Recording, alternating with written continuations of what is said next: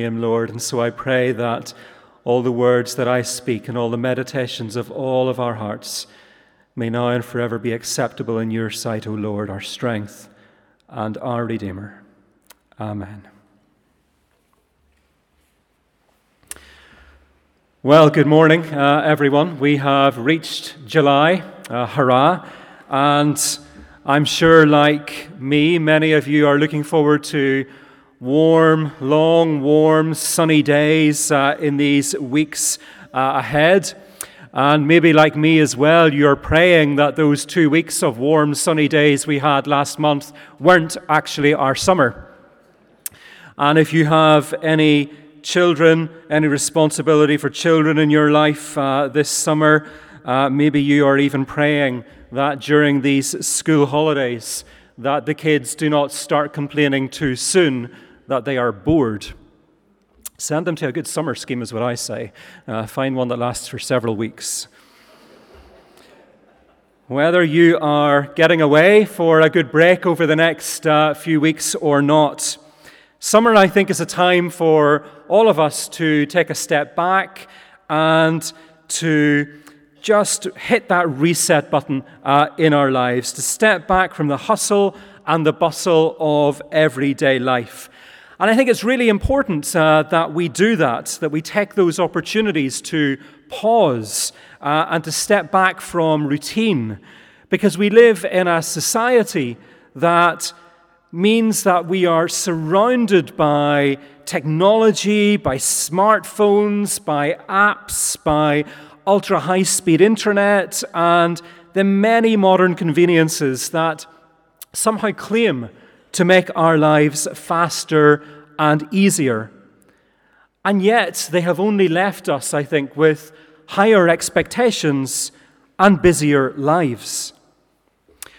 We live in a culture where, if we are not careful, that voice in our heads can put pressure on us somehow to try and prove our own worth and to tell us that we need to keep moving at treadmill pace, that we need to strive to be perfect, that we cannot accommodate any possibility of mistakes or failure, and that we must always want to try and control every aspect of our lives. And we live in a world where there is so much rapid change happening around us. And that rapid change is accompanied by so much confusion, some of which we've spoken about in recent weeks. And there are so many questions about what is going on. And I think so much of the modern world was epitomized by those events that we saw Saturday week ago, whereby this breakaway army in Russia marched on Moscow, seemingly intent and about to overturn Putin and his regime and take control of Russia's nuclear arsenal with all of the deadly potential that that would have had, only for the troops to perform a U-turn, quite literally, as they reached the suburbs. Whether it is on a global scale, whether it is in the events that go on around us locally, or whether it is in our own lives, we will not always understand the story that is being written around us. And more than that, we will not always understand our part in that story.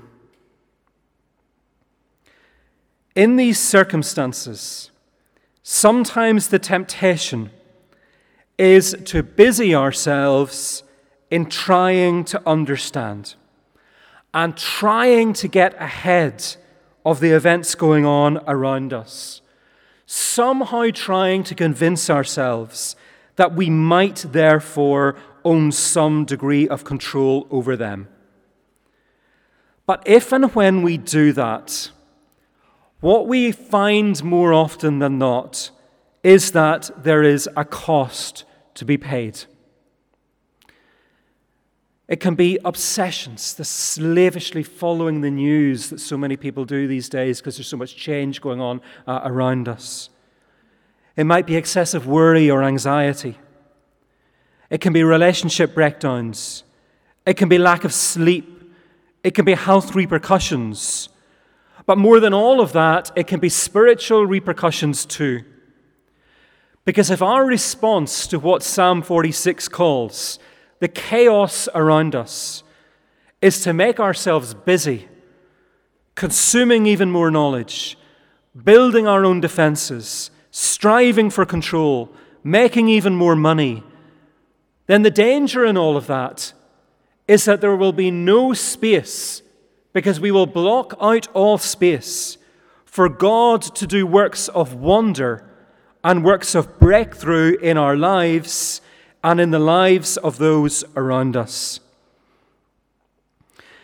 The background to today's reading is God's deliverance of Jerusalem from the Assyrians in the time of King Hezekiah. But the psalm is all about the difference that it makes when we trust God in all the changes and confusion and difficulties of life. It focuses on the Lord and on the fact that chaos might take us by surprise, but it absolutely does not take him by surprise. And it focuses on how he chooses and how he often uses chaos to exert that holy power that only he has to bring peace and confidence to those who trust in him. But we have to let him. We have to let him in those moments. God is our refuge and strength, always ready to help in times of trouble, so we will not fear when earthquakes come and the mountains crumble into the sea. I think it's so important how this psalm begins. That first verse contains such an encouragement to us in these days. It's amazing, I think, that line that says that God is always ready to help in times of trouble. He is utterly reliable.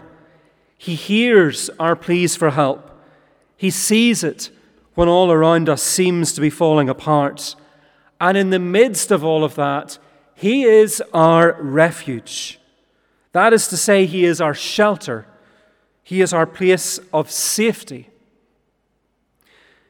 You'll notice that the psalm does not say, God is our refuge and strength, always ready to help in times of trouble, so we will be spared earthquakes and mountains crumbling into the sea. It doesn't say that. It says this, God is our refuge and strength, always ready to help in times of trouble, so we will not fear when earthquakes come and the mountains crumble into the sea. When you go through moments or seasons when everything seems to be going wrong, God says to you in this psalm and throughout his holy word, do not despair. Do not think it must be because I'm somehow not a good enough Christian that these things happen to me. And do not fall for that lie that God has somehow given up on you or somehow forgotten about you when life seems chaotic. Far from it. God's word tells us that he shelters us so that we can go back renewed in his strength to face the challenges of life. And he will sometimes bring us into the storms in the first place, so that we have an opportunity to renew our trust in him, to depend on the only resource, on the resources that only he can give through his Holy Spirit, and to allow our faith to grow. So I think it's so important in these moments that we don't turn to God with a whole list of things that we think will make a difference to our situations. Because you'll notice in this psalm That the great breakthrough comes when the Lord says in the midst of the chaos, "Be still and know that I am God." Be still. This is the opposite of what our culture and what our world will teach us in terms of how we should react in these moments when we are surrounded by challenge. Fight back, strive harder, plot revenge. God says no. Be still. Stop being so hands-on. Stop trying to manage every aspect of your life. Stop presuming that you have the solution. Stop the dash into this immediate action when you're confronted with difficulty. There will absolutely usually come a time when God will say, "Now is the time to act. Now hear me and obey." But in the first instance, he says, "Be still. Be still." Trust that he is in charge. Trust that he has seen your plight. Trust that none of this has taken him by surprise. Trust that he knows the beginning from the end. Trust that the Lord of heaven's armies, that great spiritual force that neither you nor I can see, is here among us. And surrender the situation to his will. Now, very often when I and I dare say Alistair and others are preparing these talks, we sit down and we look at commentaries and we try to pretend we're knowledgeable about these things, and even when we're not, and we do our best with all of that. I didn't do that this time. I spent time this week practicing what I preach and being still, and trying to listen to the Lord for what he might be saying to us and what he might be saying to his people gathered here today. And these are the three things that kept coming to mind. If you have experienced quite a large change in your life in recent times, and it has left you feeling confused, or you just feel that you're caught in some sort of a whirlwind — that was the image that kept coming to mind, a whirlwind — then God is reminding you today that he is your refuge and he is your strength, and he is always ready to help in times of trouble. The great 18th century Lutheran hymn writer Katharina von Schlegel wrote a hymn based on this psalm. And the words of that hymn put God's promise to us in Psalm 46 and what that promise means for us still today far better than I ever could. Be still, my soul. The Lord is on your side. Bear patiently the cross of grief or pain. Leave to your God to order and provide. In every change, he faithful will remain. Be still, my soul. Your best, your heavenly friend, through thorny ways leads to a joyful end. So be still. And when we're still, surrender to God. And when we do that, what we're doing is declaring to him that our efforts will never be as powerful, never be as good, will never give us the peace that our souls desire, a peace that only comes from us being still in His presence and knowing that He is God with us, fully in charge of us and all that goes on around us.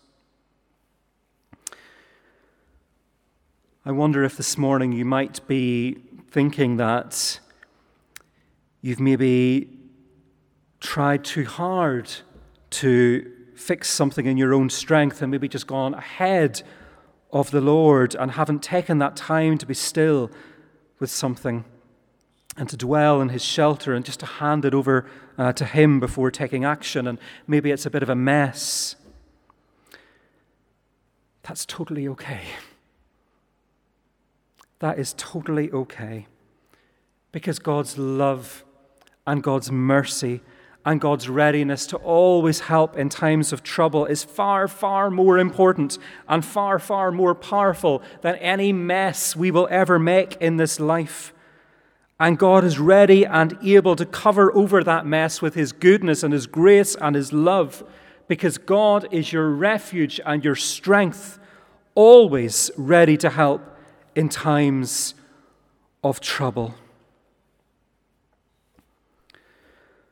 Perhaps you're someone who has been still and has committed a situation to the Lord, but as the Lord has spoken to you about it, you haven't followed His call to act. Remember what He says to you. Be still and know that I am God. I will be honored by every nation. I will be honored throughout the world. So honor His goodness to you.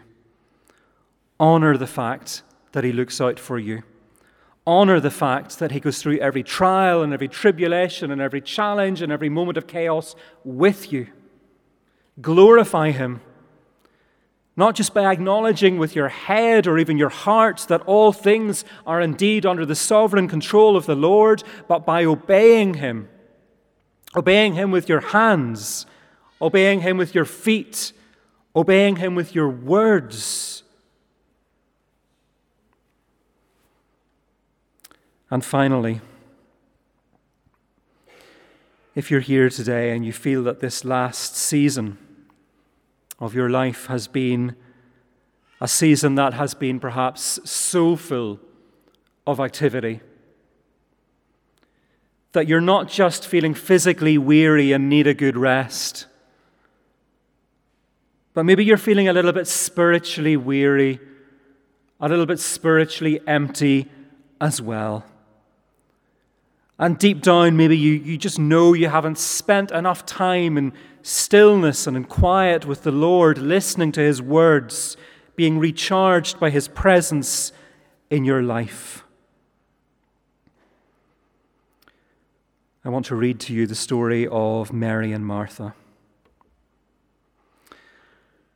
As Jesus and the disciples continued on their way to Jerusalem, they came to a certain village where a woman named Martha welcomed Him into her home. Her sister Mary sat at the Lord's feet, listening to what He taught. But Martha was distracted by the big dinner she was preparing. She came to Jesus and said, "Lord, doesn't it seem unfair to you that my sister just sits here while I do all the work? Tell her to come and help me." But the Lord said to her, "My dear Martha, you're worried and upset over all these details. There is only one thing worth being concerned about. Mary has discovered it, and it will not be taken away from her." Every time I read that, every time I've looked at it this week and read it this morning, I just keep coming back to the fact that Jesus doesn't rebuke Martha, doesn't tell her off, doesn't try and make her feel guilty.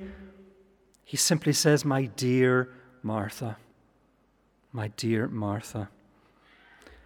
And just as He gently calls Martha back to the one thing worth being concerned about in life. So he does with us too. And that is back into relationship with him, when by the power of his Spirit, we get to know deep inside our very souls that he is indeed in control of everything, and we need not worry. So if you feel a little bit like Martha today, and you just feel that the last season has been one of distraction and busyness, then just know that the Lord calls you back into that fullness of relationship with him. He calls you back with that gentle, "my dear," followed by your name, and with those open, outstretched arms. May we take the time today, I pray, and in these summer days ahead, to intentionally find quality time to be still with the Lord, to experience that peace that only he can give in a world that is so troubled, and to know from that peace what it means to experience real joy and real purpose and real confidence and real power and real hope that only he can give, and that nothing can shake or take away from you. And may yours be the deep song of peace and trust this summer and all the days of your life that says, "Be still, my soul. Your God will undertake to guide the future as he has the past. Your hope, your confidence, let nothing shake, because while all is now mysterious, it shall be bright at last." Let's pray. Lord, we thank you. What